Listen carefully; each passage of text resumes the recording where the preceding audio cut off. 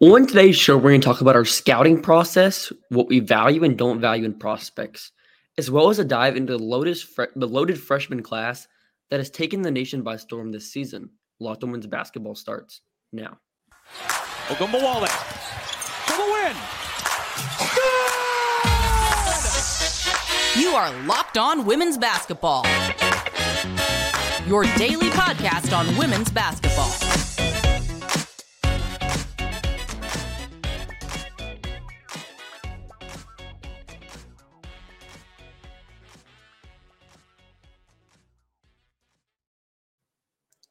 Welcome. You're Locked On Women's Basketball. My name's Hunter Cruz, and I'm the Saturday host covering the WNBA draft and college basketball at large. Thanks for making Locked On Women's Basketball your first listen every day. Remember, Locked On Women's Basketball is free and available on all platforms, including YouTube. Today's episode is brought to you by BetOnline. BetOnline has you covered the season with more props, odds, and lines than ever before. BetOnline, where the game starts. I'm joined by my co-host Joshua Welch. Joshua is a women's basketball content creator and can be found at ENFP_hoops on Twitter. So we're going to start with just our scouting process. I have a couple questions we received from our good friend Eric, friend of the show. And it's a two-parter, but to start this first segment, we'll stick with this first question. So he asks, what does your typical process look like when evaluating how a prospect's game will translate at the next level? How do you prioritize strengths, weaknesses? That's the first part. Just kind of just see how, what's a typical process. So for me, I try to focus on one class at a time. So I try not to focus evaluating their games. Obviously we're gonna talk about freshmen later. When I talk about freshmen's games, I'm keeping it more open. I'm not coming to conclusions or anything because they still have 3 years and there's many ways to go with the development. So usually in the preseason process, I'll create a list of players I want to watch. I'll try to catch 3 to 4 games of them because there's some prospects obviously Aaliyah Boston. I've seen her before. But besides those few prospects at the top, Haley Jones as well, I really try to keep an open mind and evaluate these players. And then heading into the season, try to watch more games as well and see where their games differed from their sophomore or junior year tape to where they are as a senior. So how do you go about it when deciding who to watch and just your process when watching prospects? Yeah, no, it's a good question. I just feel like there's a lot of different directions to go with this. It's harder from a WNBA perspective than college. We get on 4 years where they're going to be playing similar opponents, and we really get to see their game evolve over time before we need to make absolute judgments. In the WNBA, especially with limited roster spots, people are wanting to know right away, is this player going to be legitimate or not? So this is honestly the funnest process in scouting compared to the WNBA.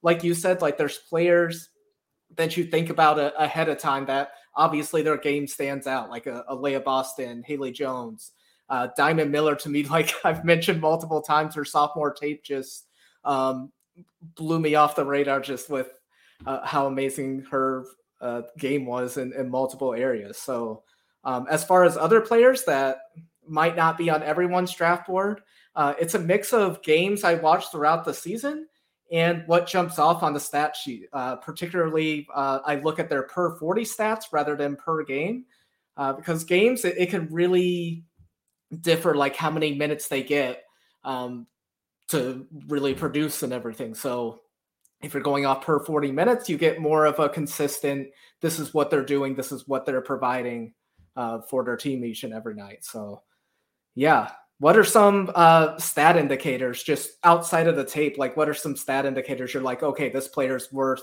looking at? So I feel a big thing for me is usage rate. So for a guard, for example, if they have a high usage rate and a low turnover rate, that can that's a good indicator for their ability to make plays and be a strong decision maker. And then on defense, we talked about it before where there's not a lot of good defensive stats that you can use to actually judge somebody's defense. But steals and blocks, steal and block rate are super effective in trying to determine athleticism and how they can create plays on defense. Because when people think of playmaking on offense, it's like, oh, you're finding a teammate, or you're setting up a teammate with your driving ability. On defense, there's a similar thing on defense where your defensive playmaking is just how you create turnovers and start to ease the offense. So I try to focus on those kind of stats, but it can be tough to completely rely on stats because some players will play behind like super talented players in their first couple seasons. Then once they become a junior or senior, their usage rate will rise. And thus you can't really rely on those first couple of years because they're in a completely different role than they are then. And then another thing for me when just like evaluating prospects is you have to actually have like an idea of what is actually going on in the WNBA. So if it's like 10, 15 years ago, you're probably thinking if you have that same mindset, you're gonna miss on a lot of prospects because 10 to 15 years ago, there was a lot of post players. There's still post players, but the post is starting to translate some more to where post players can also step out and shoot. The pace of play is picking up, so guards are more creative and they have a larger offensive role. So I think your philosophy with drafting should be similar to what's going on in the league. We've had this conversation before. I don't think we've had it on this podcast yet, but Elizabeth Kitley, her game, like on the stats, if you look at the stats, her game is like perfect for college. Slower, longer shot clock. She's going to really excel on post ups. She's able to like kind of camp in the paint, get some blocks, which those kind of stuff is just hard to translate to a WNBA role because her college role is like super high usage post player. If she's in the WNBA, whether it's like a late first round or second round pick, she's not going to have that usage and role to kind of have that same way she was winning in college. So for me, I just try to decide what I think their best skill is. So with Kitley, her best skill is her post-up ability and her verticality as a shot blocker. The second part's good, but she also can't really defend on the perimeter. So it kind of like counteracts itself because she can defend on the post a little bit, but she's also not the greatest athlete and decision maker off the ball. So I just try to balance those things. It's super tough sometimes. And it's completely an inexact science, which is my thing. You're never going to be perfect with prospects. You're never going to be even the worst team talent evaluators will still get picks right. So what do you think about just how do you prioritize strengths and weaknesses with prospects? No, and I liked what you were saying about Kitley, and it brings up someone that I want to bring up again. It kind of goes through like a prospect changing my opinion over time, and that's Tayana Jackson of Kansas. Last season, like her main glaring stats were like the 1.6 steals per game and 3.1 blocks last season. So just really good defensive indicators. Watching the film, she's really good at anticipating where players are going to go and leaving that space and then quickly closing it up and getting the block and or making it difficult for the shooter to get the basket. This season, she's added offense to where she's a legitimate top 2 round prospect for me, especially watching the Arizona game. There was one shot, like it happened after the shot clock expired.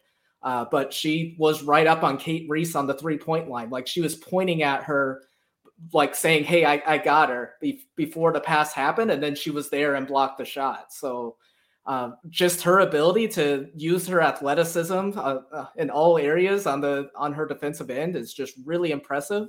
And then this season, just offensively, she has just exploded. Last season, she averaged 8.9 points. She went up to 16.5. Field goal percentage, 61.4% to 69.2. And then the biggest thing, 56.3% from the free throw line to 77.4%. So especially with the front court player, it's crucial that you're able to knock down at least a good amount of your free throws. And you can tell she worked on that in the offseason. And yeah, she's done everything that she needed to have evaluators look at her a little closer. So how many shots was Jackson taking last year in comparison to this year, just per game? Because that's a big thing. That's a big thing as well with her. I know free throw attempts went up. Hold on, let me pull up her hoop stats. I'm on there too many hours. But too many hours. That's amazing website. Shout out. But field goal attempts, she had 6.1 last year. And then this year, she's at 9.8. And that just comes along with knocking down more of her shots. She's becoming more a part of the offense for Kansas having a good season. Like without her, they're not undefeated right now. And yeah, it's just really impressive. So coming on the show, we'll continue to talk about our scouting process and the two-part question from Eric, and just as it pertains to the WNBA draft. With Masterclass, you can learn from the world's best minds. Anytime, anywhere at your own pace. You can learn how to play tennis from Serena Williams, improve your shooting skills from four-time NBA champion Steph Curry, or learn the valuable team-winning philosophies and strategies from Gina Oriyama. With over 100 classes from a range of world-class instructors, that thing you've always wanted to do is closer than you think. Masterclass is accessible on your phone, web, or smart TV, offering free classes on a wide variety of topics, all taught by world-class instructors at the top of their fields. Each class is broken down into individual video lessons, usually around 10 minutes long. I highly recommend you check this out. This holiday, give one annual membership and get one free. Go to masterclass.com/lockedon today. That's masterclass.com/lockedon today. Terms apply. Thanks for making Locked On Women's Basketball your first listen. For your second listen, check out Locked On Sports Today. From the games that matter most to the biggest stories in sports, go beyond the scoreboard and behind the scenes with local experts and insights only Locked On can provide. Locked On Sports Today, available on this app, YouTube, or wherever you get your podcast. So let's get back into our second question, the second part of the question from Eric. And we'll also talk about some freshmen later on. So this question is like, okay, how many players until you feel like you have a good grasp on a player's ability? So when you're watching someone, how many games until like you can come to a good idea of how you feel about a prospect? So for me, I would say it's like 3 to 4, but it depends heavily on the prospect. Exactly. So there's some players where if you watch their game, you're like, okay, they're not a prospect. Like almost you can. There's sometimes you can just tell. Like if there's a wing player that can't shoot and can't really defend, okay, they're not probably a prospect. But if there's a post player that can't shoot and is not good from the free throw line and can't really defend on the perimeter, but she can score at the rim, there's like, okay, she's probably not a prospect either. So what do you think, like how many games do you think is like a good gauge of like a prospect? Like how many games would you say I have to watch? Yeah, I thought you put it perfectly on just it depends on the prospect. And going back to what you said in the last segment, just how the WNBA is evolving, I don't think someone can just have one strength like 3-point shooting, or someone's like a really good rebounder. Like you need to be able to contribute in multiple ways to stay on the court and stay on a roster with how competitive it is and how much talent is in the W. But yeah, as far as games, just some players, like it just explodes right off the page. You're like, okay, this player goes hardcore on defense. They're able to knock down shots. I'm going to say something bold right now, but Tanaya Latson of Florida State, just what I've seen in film so far has just been incredible. I see instant lottery pick. If there were more teams and roster expansion to the point where players could leave early, I would wonder in the W after this season.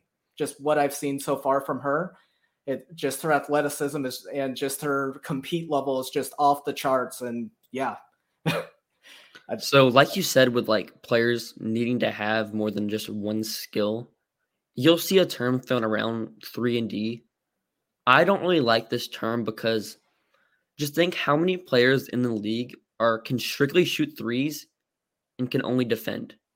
Like there's not many. Like I had a list of players. Let me pull it up real quick of just okay. The number of 3-and-D players is not a lot. So what I would rather call them as like utility wings, but these are the players that you'll like consistently see with like, oh, they're a 3-and-D. Alicia Gray. You also see like Gabby Williams, Alicia Clark, Dejanay Carrington, Rebecca Gardner, Emily Angsler, Rebecca Allen. These type players, you'll say, okay, 3-and-D. But like most of those players can do more than shoot and defend. Like Alicia Gray has some fun passing. I mean, her role is pretty large. Her role was pretty large, a borderline all-star this past season.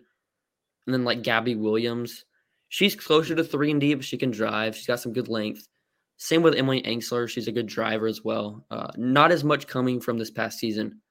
So there's just some archetypes. Too. Yeah. Yeah, there's some archetypes that like people will try to pigeonhole them into a single role when their games are more than that. So if there's a player with one skill, there's some players like that have one skill, but if they have that one skill, they have to be like top of the league in that one skill. If that's their only thing. Because like on the men's side, there's someone named Duncan Robinson for the Miami Heat. He can only shoot threes, and he went undrafted. He's cracked a role, isn't effective as a defender, got a lot of money. So you have to really be an elite shooter to, whether it's the men's, women's, whatever sport, if you have one skill, you have to be elite at it. So are there any other archetypes that you would say you value? Whether it's like a lengthy forward, what's an archetype that you just really value in terms of just like, okay, if this is an archetype, then I'm watching a game, I'm instantly intrigued. Yeah, good question. Just lately I've been focused on like playmaking point guards. Like I just feel like it's a lost art. Like I feel like there's a lot of scoring point guards. Like, how big I am on Deasia Fair. But yeah, players that just, the big indicator for me is assist to turnover rate with that. Like what players are really excelling and setting up their teammates, still have a shot themselves, but really their primary role is setting up their teammates and getting the offense going. So on a mid-major level, McKenna Hofschild of Colorado State has been incredible. The record-breaking for that school. Right now averaging 6 assists and shooting close to 60% on three-pointers right now. So just having that passing ability with a consistent shot, it's something that I don't think it is as consistent as other times. Like there's just so much focus on scoring for the point guard, but just someone that can control the offense and just set up their teammates. And it's something I'm looking for my team in the Atlanta Dream, going beyond scoring, especially if you have multiple shooters, who's going to be able to start that offense, like drive to the basket and then be able to feed it outside or feed it to the person to the left or right of them. Just constantly having that awareness and vision to scope out the offense and what's going to be the best decision.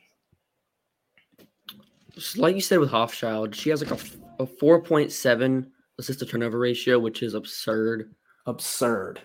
Like there's some other players on this list that have like 2, but that's like an extremely big outlier.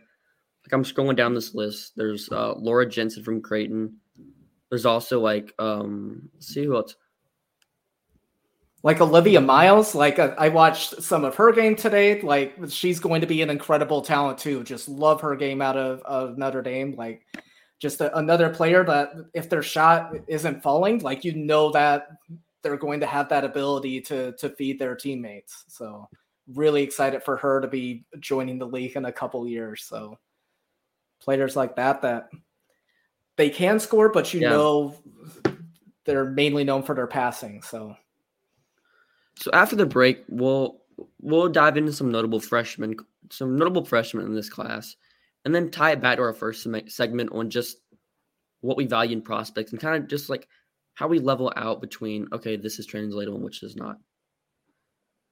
So I'll send it to you first, Joshua, to give me your first player that maybe you want to start with Latson, of who's your main standout from this freshman class.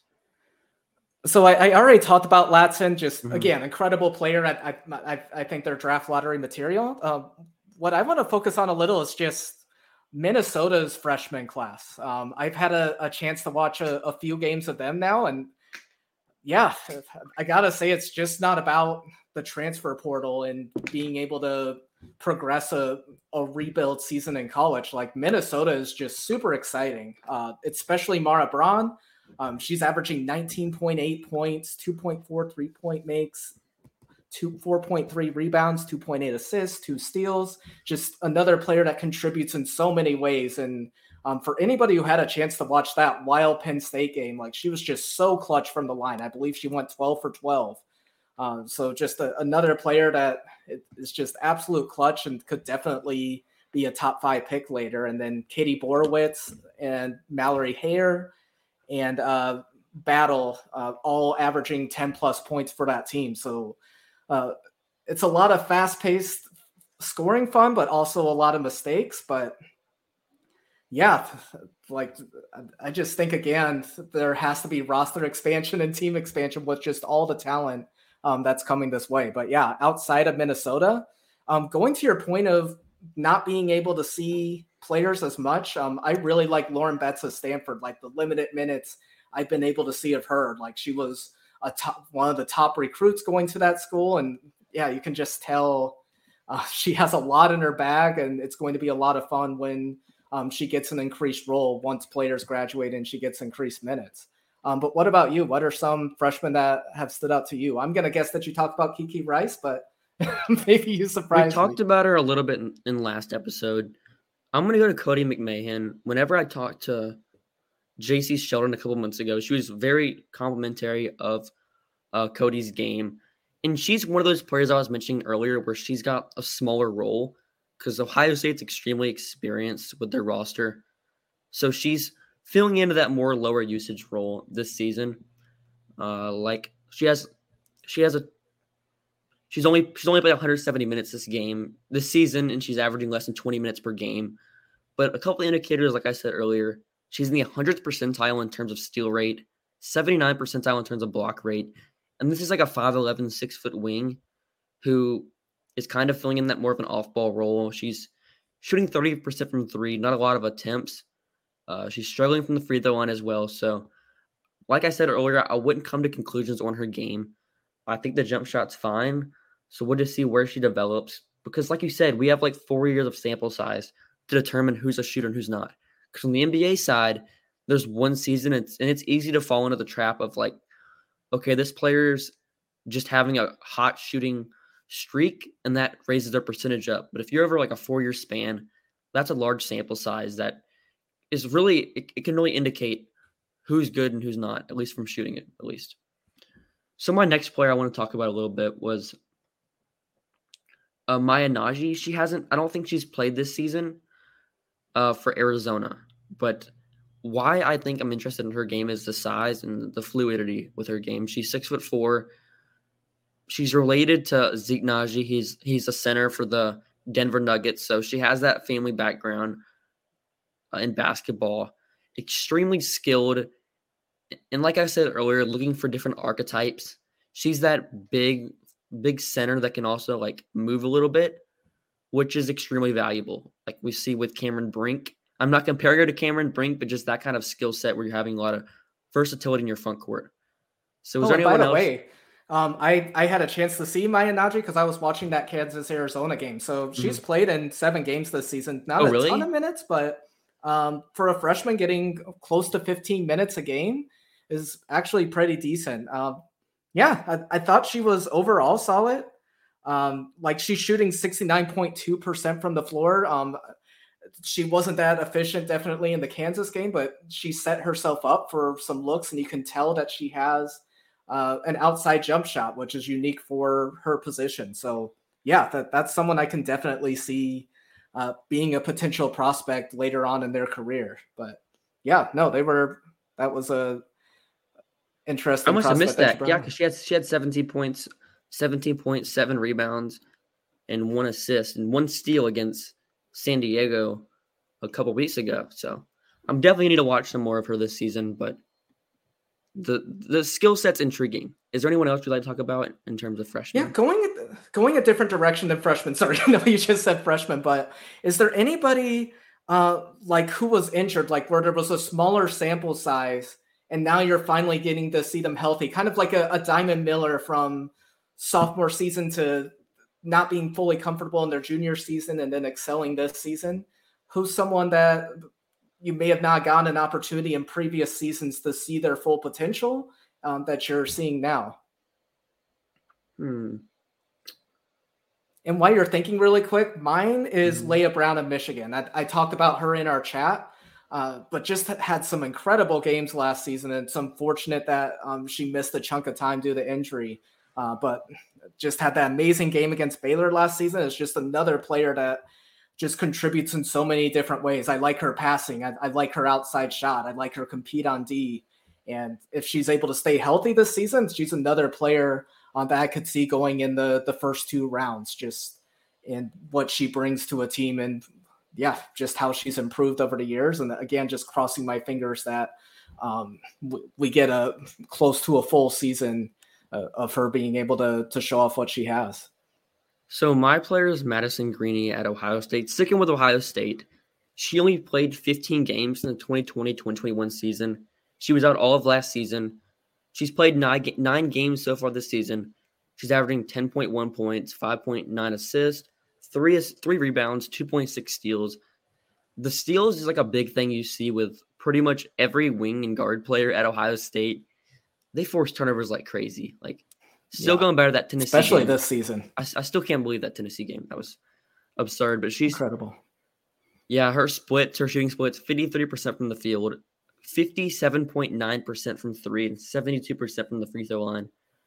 She doesn't take a ton of threes. She takes like a couple a game. She's averaging 2 a game, 2 free throw attempts per game.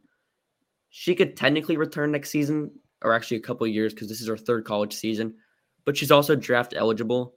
So she's a player I was excited to watch just because she wasn't there last year. And Ohio State missed that extra guard they could have as a ball handler because Taylor Mikesell isn't the greatest ball handler. She's more, I'm going to run off screens, fire off some threes.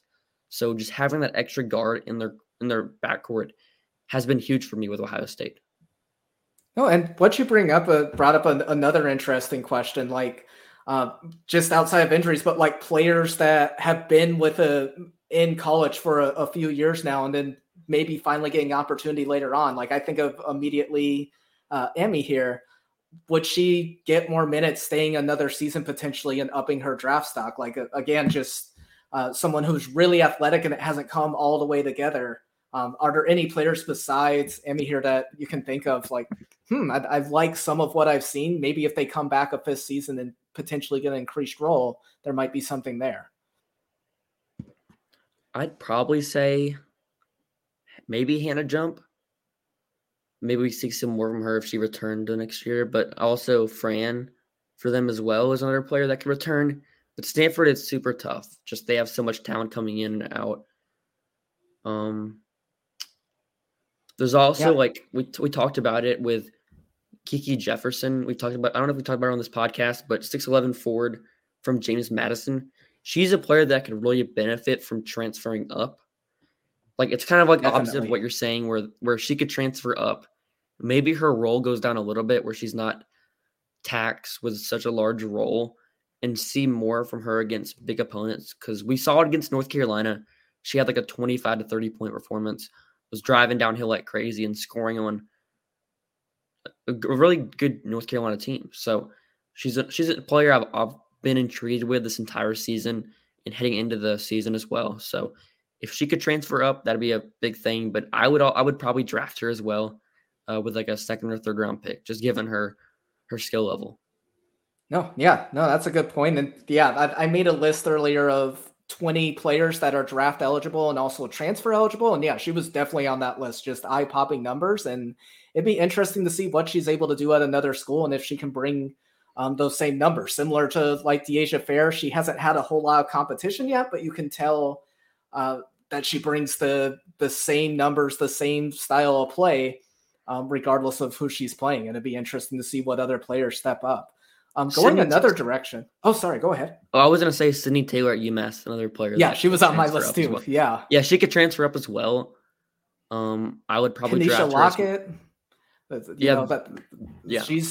She has only played 4 years coming into this one. So, and there's a decent amount of players that are killing it in mid-majors. Hoffschild, who we brought up earlier, but could she put up the same ridiculous passing numbers at another school? Like, I don't know, like the Haley Cavender, like transferring to Miami, just like watching her tape, I knew it wasn't going to translate. Just watching out, like it just wasn't coming together against tougher opponents. Like the Mountain West, they can definitely The Mountain give and West is take. like, I'm pretty sure the Mountain West was like one of the worst conferences last season. Like, Yeah, there's some good teams, but it just varies wildly, like who you're going to be able to play against. But Hofschild, like just how she contributes in multiple ways, and just watching her even against tougher opponents, I think it would go different for her. And really quick, if we have time, just going another direction, players that had huge roles at even a Power 5 school,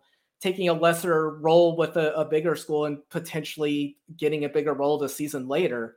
And I think of Brene Alexander with Maryland, like she was the player with Vanderbilt and is basically like a 3-point specialist this season with Maryland.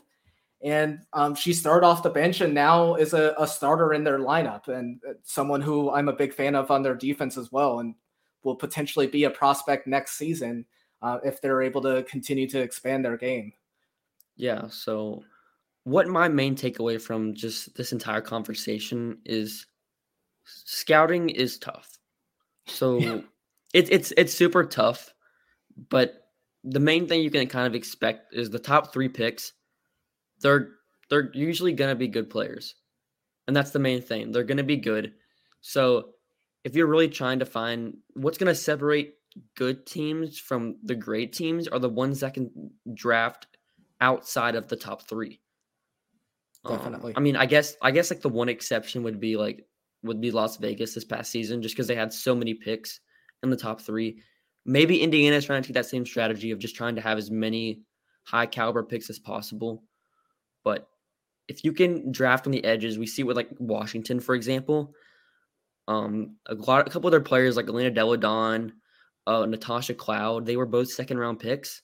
So they won a championship. So just having a lot of different ways you can go with the draft, just not relying on top level talent and trying to tank for those talent. I think Atlanta's another team that's kind of excelled just getting talent on the edges. Chicago as well. Definitely. No, Chicago outside of the draft, especially like going for overseas talent, and there's going to be someone that he brings, like he goes overseas like over the offseason like routinely. So there's going to be another player he's probably Coach Wade is going to bring back for next season that we're going to be excited and they bring in so many players for training camp. They just try to see, okay, if we have all these players, there's got to be one of these players that can make a role and fit with our team. Exactly. So, but yeah, it's really hard to like do this in the 30-minute segment. Like I could go on and on. There's other things that pop to my mind. It's like, so sometime during a playback, you, me, and Em will just have to take a longer discussion in between plays and halftime to go over more philosophies and players that step up, because it's a really interesting conversation that doesn't really have an end, because like you said, there's just so many factors depending on the player that goes into this. And there's not one thing that you can succeed with. There's teams that can definitely succeed in many different ways. Every team has their own strategies. No team's the same. So like if you're taking over a franchise, it's harder to say, okay, I'm going to implement my system when you already have a star player that plays a different way. So are you going to adapt to how that player plays, or are you going to try to like compromise how that player plays just to fit how you want to win? So exactly. And then there's players like Maya Caldwell with Georgia. All her 4 years, she didn't average above 10 points. So you wouldn't think that they would be an efficient scorer when it comes to the W if they weren't able to do it in the SEC, and then just absolutely crushed it with their 3-point efficiency last season. So yeah, it really takes doing that scouting and going above the stat sheet. Like you said, it's just a mix of both. And we love the stats, but the stats aren't everything. There's a lot of stat people out there that just look at stats too much. Not going to say names, but there's too many people out there that just overlap. I think I look at stats too much, but just for my own. No, but there's people that only look at stats. Oh yeah, like it's like 75% of their thinking is stats, and 15% or like 20%, whatever the math would say, 15, 25, whatever the math. Whatever the math says. That's it has to be a mix of what you see on tape and then what you're seeing on the stat sheets in individual games. Yeah, the stats have to complement what you're seeing on tape, not the other way around. Yeah, I agree. Okay. Thank you for making Locked On Women's Basketball your first listen. For your next listen, check out the Locked On Sports Today podcast. the biggest stories of the day, plus instant reactions, big game recaps, and the take of the day.